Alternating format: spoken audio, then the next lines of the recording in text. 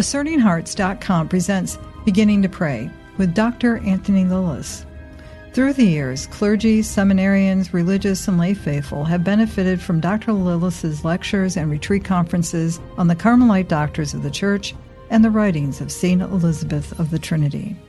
He's an author of several books, including Hidden Mountain's Secret Garden, a theological contemplation on prayer, and Fire from Above, Christian Contemplation and Mystical Wisdom.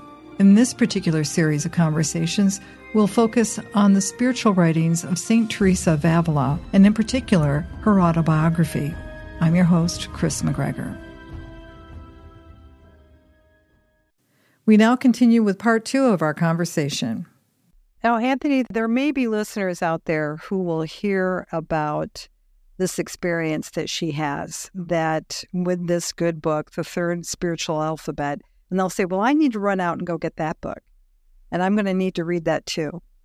What would you advise folks as they begin to hear about the spiritual reading of those great spiritual saints that we get to know? My concern is that we might be resting with something that is really fruitful for us. We might be just running from book to book. I don't know. Teresa might smack me on the head for that one. But, I mean, what's your thought? I think there's two things. In the beginning of the spiritual life, I think it's really important to do a lot of spiritual reading, a lot of reading of good spiritual books. And Osuna's book is one of the great spiritual classics, so no harm would come from reading it. So that's just true in general. If we want to live a prayerful life, we need to find good prayerful literature.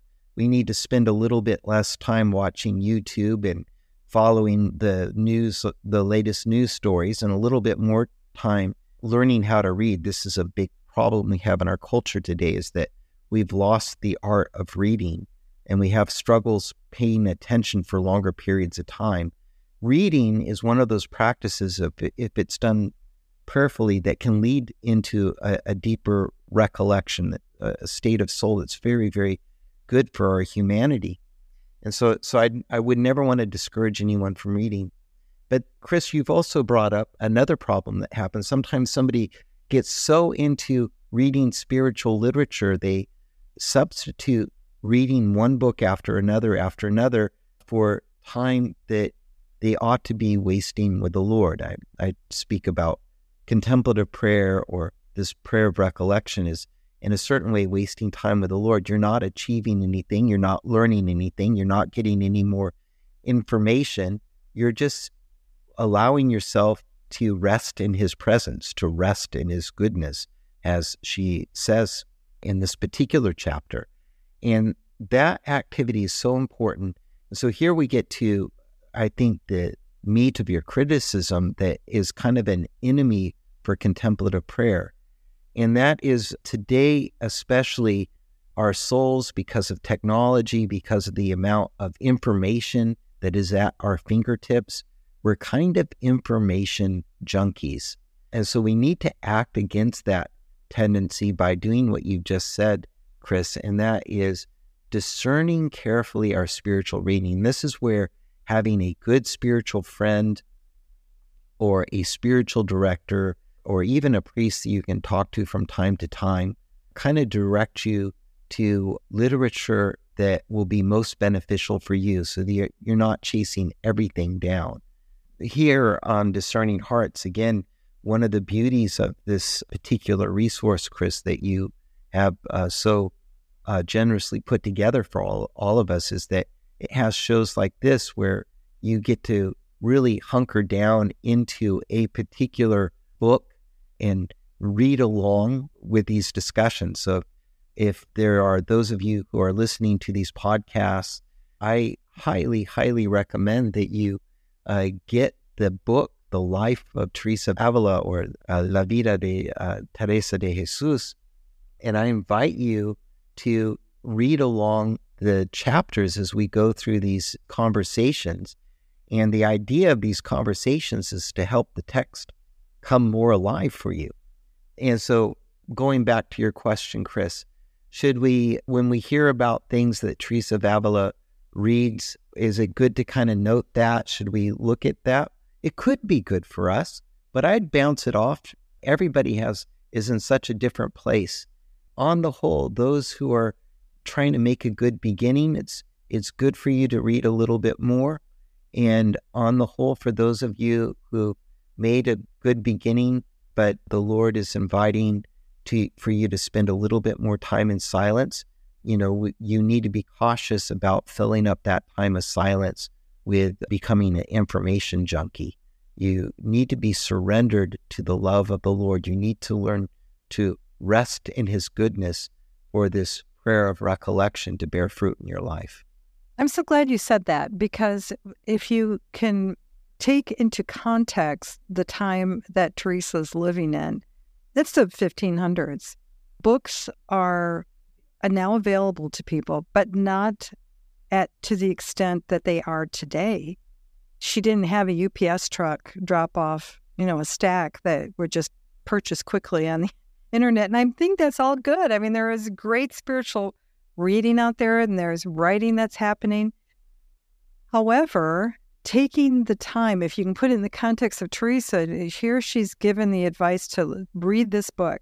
I can just imagine her sitting there, going back and rereading it over and over and looking at it and contemplating it. And I think more importantly, absorbing what she is reading to the extent that I think that's the real value. So again, feel free to correct me. She's encouraging people to, yes, read good spiritual works from spiritual masters, but don't become a spiritual reading glutton. I mean, and where you're in today's world where that it can happen, and you're not really absorbing anything that can take hold. That may be very judgmental of me. I hope people will forgive me if they think I am and have that disposition. Well, no, there's kind of like, this is where that Thomistic teaching on virtue, and in the middle stands virtue, and there's the extreme of reading too much and the extreme of not reading enough. And we have both problems going on today. We have a whole bunch of people running into silence and spending long hours of silence, and they end up in exercises at best of some sort of mental hygiene, but usually they're never really able to arise very far above their egos. Their exercises, their spiritual exercises are exercises in self-preoccupation, and they need a spiritual book in front of them to pull them out of themselves so that they can start thinking about God and the holiness of God that God is calling them into. So we have that kind of need today that we rediscover our Catholic tradition, our Catholic mystical tradition, our Catholic contemplative tradition. And that requires some reading, and it requires, when we go into silence, going into the wisdom of the saints and mystics who came before us and letting them teach us how to enter into the silence. So this is a very, very important thing. That my Carthusian brother-in-law told me that you should never go into silence without a good book next to you. On the other hand, and this is where what you're saying, we are such consumers of information. What we end up doing, rather than allowing ourselves to rest in the goodness of God, we use all the sources of information we have at our command to distract ourselves from that goodness, and we don't really rest in it. We rest in information about it. And so this is where what you said about absorbing. When we read for prayer, we read to absorb the truths that God wants us, it desires us to absorb into our hearts so that we can enter more deeply into recollection. That's very different than trying to grasp for a whole bunch of information so that we can talk about prayer and talk about prayerful experiences without actually having absorbed the truth, allowing it to form our innermost being. Interiority of contemplative prayer, the interiority that recollection demands, means allowing the truth of God to come into my heart and cast light on all the broken judgments I've made about myself, about the world, about my neighbor, and about God himself. And as that light is cast upon, I realize there are whole bunches of things that I need to let go of so that I can receive God's judgment into my heart. Insofar as spiritual reading helps us do that, then we want to engage in spiritual reading. Insofar as spiritual reading prevents us from dealing with the repentance, the compunction, the bad judgments that we need to let go of, then that reading is a waste of time. It's not really going to help us enter deep into prayer. We'll return to Beginning to Pray with Dr. Anthony Lilles in just a moment. Did you know that Discerning Hearts has a free app where you can find all your favorite Discerning Hearts programming? Father Timothy Gallagher, Dr. Anthony Lilles, Monsignor John Esseff, Deacon James Keating, Father Donald Haggerty, Mike Aquilina, Dr. Matthew Bunson, and so many more. They're all available on the free Discerning Hearts app. Over 3,000 spiritual formation programs and prayers, all available to you with no hidden fees or subscriptions. Did you also know that you can listen to Discerning Hearts programming wherever you download your favorite podcasts, like Apple Podcasts, Google Play, iHeartRadio, Spotify, even on Audible, as well as numerous other worldwide podcast streaming platforms. And did you know that Discerning Hearts also has a YouTube channel?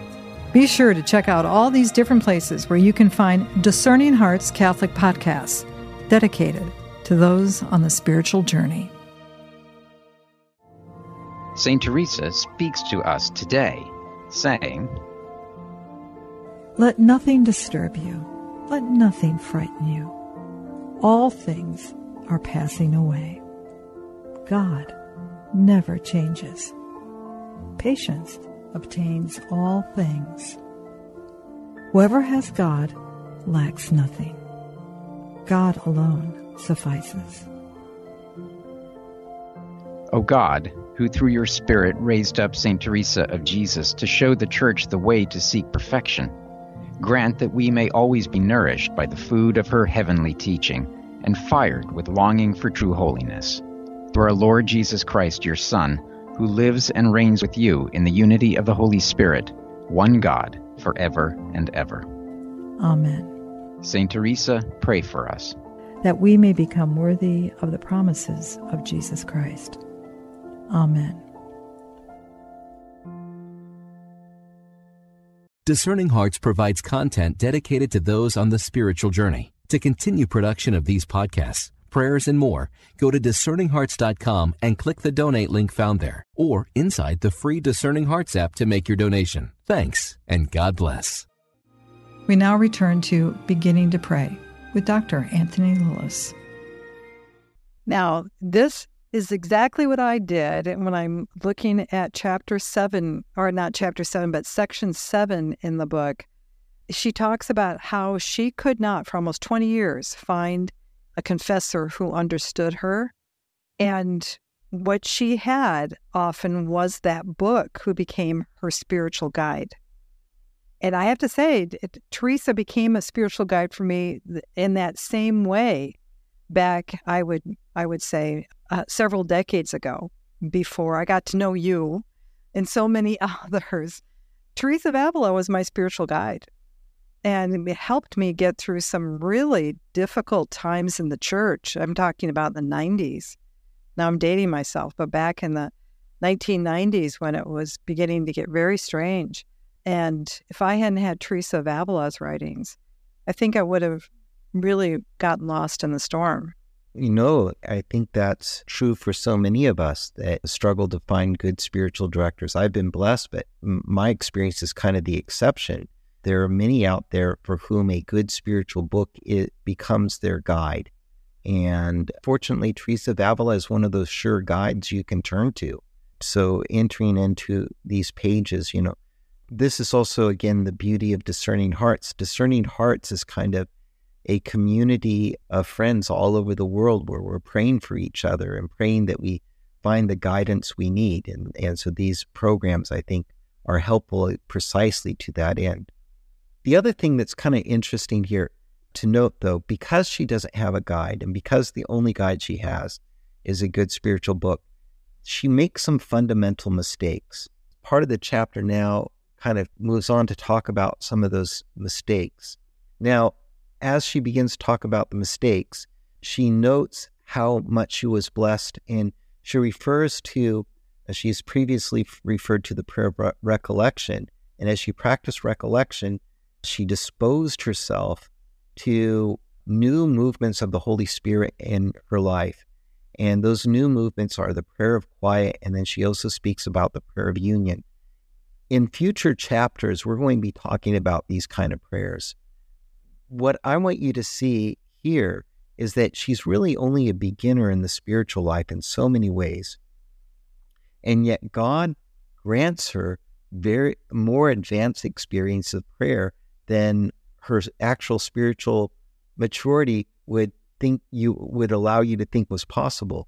And how do I know that her actual spiritual maturity isn't quite commensurate with the kinds of prayer, like the prayer of union or even the prayer of quiet? Well, she says that she was not paying attention to the role of venial sin in her life. And this is where having a good spiritual friend or a good spiritual director can be so helpful at something that a book can't do for you. When you have someone in your life whom you're unburdening your heart to, they're going to be helping you to confront some things that aren't quite comfortable. Moreover, you don't think they're a really big deal. And it's the whole realm of venial sins. Venial sins are not mortal sins. We're not dealing with murdering people or destroying people's reputations. We're dealing with more subtle things, an unconscious slip of the tongue where we needed to be a little bit more careful, but we were reckless. It pertains to maybe just a little bit of lethargy in the morning when we need to get up and get going, and we have instead of a little bit of a spirit of grumbling. These kinds of things, when they are unchecked, what they will do, no matter how sublime your prayer is, they're going to rob you of those very beautiful graces, and they're going to dispose you to falling backwards or backsliding. And so in chapter 4, we see that she receives this beautiful gift of prayer, and that she even enters into mystical range of contemplation. This prayer of quiet, this prayer of union is what.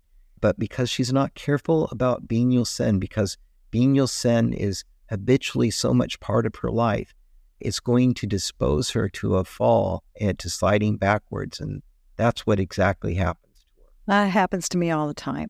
If I'm brutally honest, I mean, this is, I think, an experience that many of us have. Especially, I don't want to say that it doesn't happen in the convent. It doesn't happen within a cloister. Boy, it sure is hard when you're out in the world not to allow yourself to get caught into that venial sin. And I would also say it looks too, doesn't it, like when we are not practicing a life of virtue, when we begin to forget the importance of the virtues in our life. Well, that's true. And this particular virtue that Teresa of Avila hones in on are virtues of prayerfulness. She says she realizes that venial sin was kind of getting a hold and robbing her of certain graces because she didn't really know how to pray that well. She had this book, but she needed someone to accompany her into silence, to learn how to use the different faculties of her soul. And so she said, God had not given me the talents for reasoning with the understanding or for making good use of the imagination. My imagination is so poor that even when I thought about the Lord's humanity or tried to imagine it to myself, as I was in the habit of doing, I never succeeded. And although if they persevere, people may attain more quickly to contemplation by following the method of not laboring with the understanding, it is a very troublesome and painful process. For if the will has nothing to employ it, and love has no present object with which to busy itself, the soul finds itself without either support or occupation. Its solitude and aridity cause it great distress. So what she's saying is, because no one had really taught her how to pray, how to use her understanding, and how to use her imagination well, as the trials of prayer began to stand up, that's what aridity is. Aridity is a trial of prayer. What will happen is she'll, instead of persevering through the aridity, she doesn't know how to persevere. she will let go of the practice of prayer. And because she hasn't been vigilant with the venial sins that have begun to build up in her life, those venial sins kind of flow into the vacuum and begin to characterize her behavior. It's at this point that she talks about the importance of maintaining purity of conscience. People in this condition need greater purity of conscience than those who can labor with the understanding. For anyone meditating on the nature of the world, on his duties on God, on God's great sufferings, and on what he himself is giving to him who loves him, will find in his meditations instructions for defending himself against his thoughts and against the perils and occasions of sin. What she needed to learn to do to keep her conscience clear was to continually turn her thoughts to God and away from self. In the beginning of our spiritual life, the reason why we're inclined to venial sin is because we're filled with a lot of self-occupation. And there's a freedom from ourselves that we need for a life to be lived where we're not sinning venially all the time. We need to be free from ourselves and caught up in the glory of God.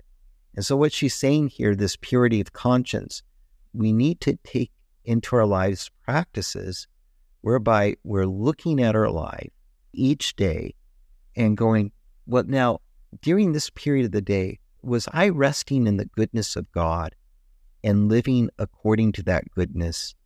Was I letting him be supremely good in my life? Or was I letting my own kind of selfish impulses rule the moment? And the idea of this exercise isn't to beat yourself up, but just to notice as you see the sin, boy, this is something I want to bring to confession.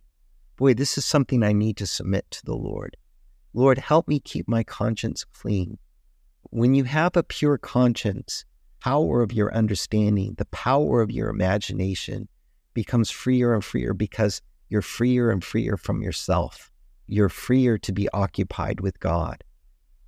When you let a whole bunch of little unconscious behaviors continue to go on, and you never kind of examine yourself to try to find those and call them for what they are, what happens? The unexamined life, the unconscious impulses that kind of build up, those end up defining you when that's not your desire, it's not God's desire.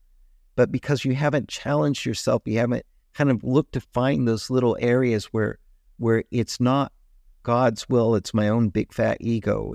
I'm not resting in his supreme goodness here in this conversation, or with this anxiety, or with this resentment, or this bitterness, or this fear. I'm not resting in the goodness of God. I'm letting my thoughts get away from me.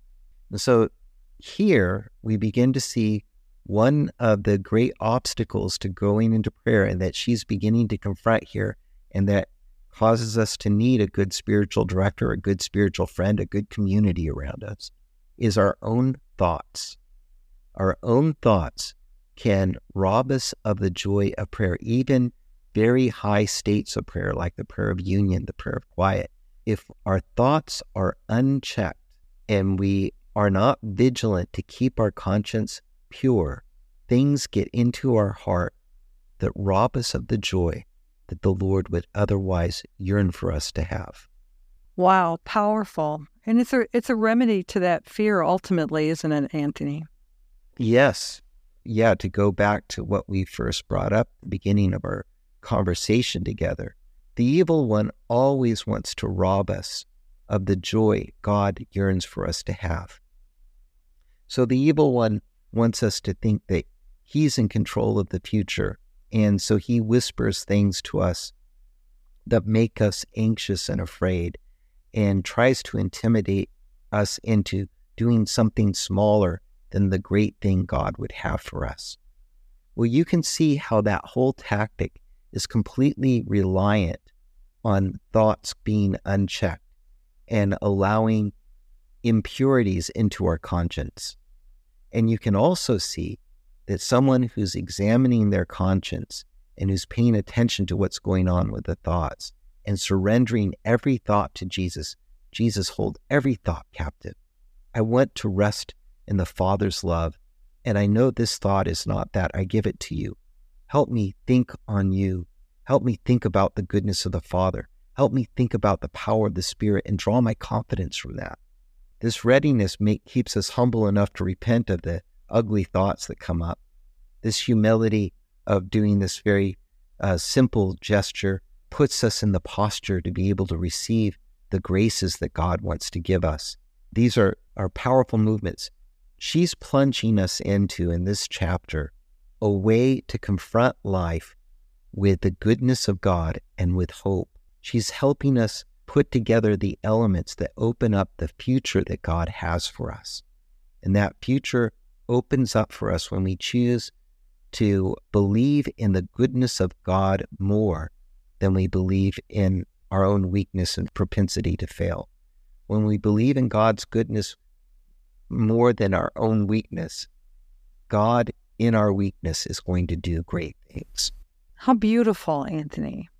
Amen to all of that. And just closing out this chapter, she said, for those of you who they may not have that person, to at least have that person within the context of a good spiritual work. Just as you're going into prayer, just have it there. And when your mind starts to wander, grab that work, that book, and just allow that to bring you back around. Correct? Yes. She says this, and this is so filled with hope, and I think it's worth reading. May he be blessed for all this, for it has become clear to me that even in this life, he has not failed to reward me for any of my good desires. However wretched and imperfect my good works have been, this Lord of mine has been improving them, perfecting them, and making them of greater worth, and yet hiding my evil deeds and my sin as soon as they have been committed. He has even allowed the eyes of those who have seen them to be blind to them and blots them out from their memory. He gilds my faults and makes some virtue of mine to shine forth in splendor. Yet it was he himself who gave it to me and almost forced me to possess it. God's so at work in our lives. And we have a propensity to think that what most defines what's going on in our hearts is the work of the evil one who stirs us to fear and our own propensity towards sin. And we get discouraged and we don't try to keep our consciences pure, and we just allow the evil one to work on us more and more. But what's really going on is quite the opposite. God is working with great power in our desires. He's blessing our noble desires and allowing them to bear fruit the more we surrender those to him. And as he blesses those things, he kind of loves us so much, he hides our sins from the eyes of others. They see it right in front of their face, and that's not what they see. What they see instead is his goodness shining through us. And what a good God we have. How much good it does for us to learn to rest in his goodness and to trust that goodness and allow him to bring to completion in us the work he has begun. Amen. Thank you so much, Anthony. Thank you, Chris. It's been a delightful conversation. You've been listening to Beginning to Pray with Dr. Anthony Lilles. To hear and or to download this conversation, along with hundreds of other spiritual formation programs, visit discerninghearts.com, or you can find it within the free Discerning Hearts app or on whatever platform you obtain your podcasts. There, too, you can also listen to an audio version of the complete autobiography of St. Teresa of Avila. This has been a production of Discerning Hearts. I'm your host, Chris McGregor. We hope that if this has been helpful for you, that you will first pray for our mission, which is to offer authentic and rock-solid spiritual formation freely to souls around the world. And if you feel us worthy, please consider a charitable donation which is fully tax-deductible to help support our efforts. But most of all, we hope that you will tell a friend about discerninghearts.com and join us next time for Beginning to Pray with Dr. Anthony Lilles.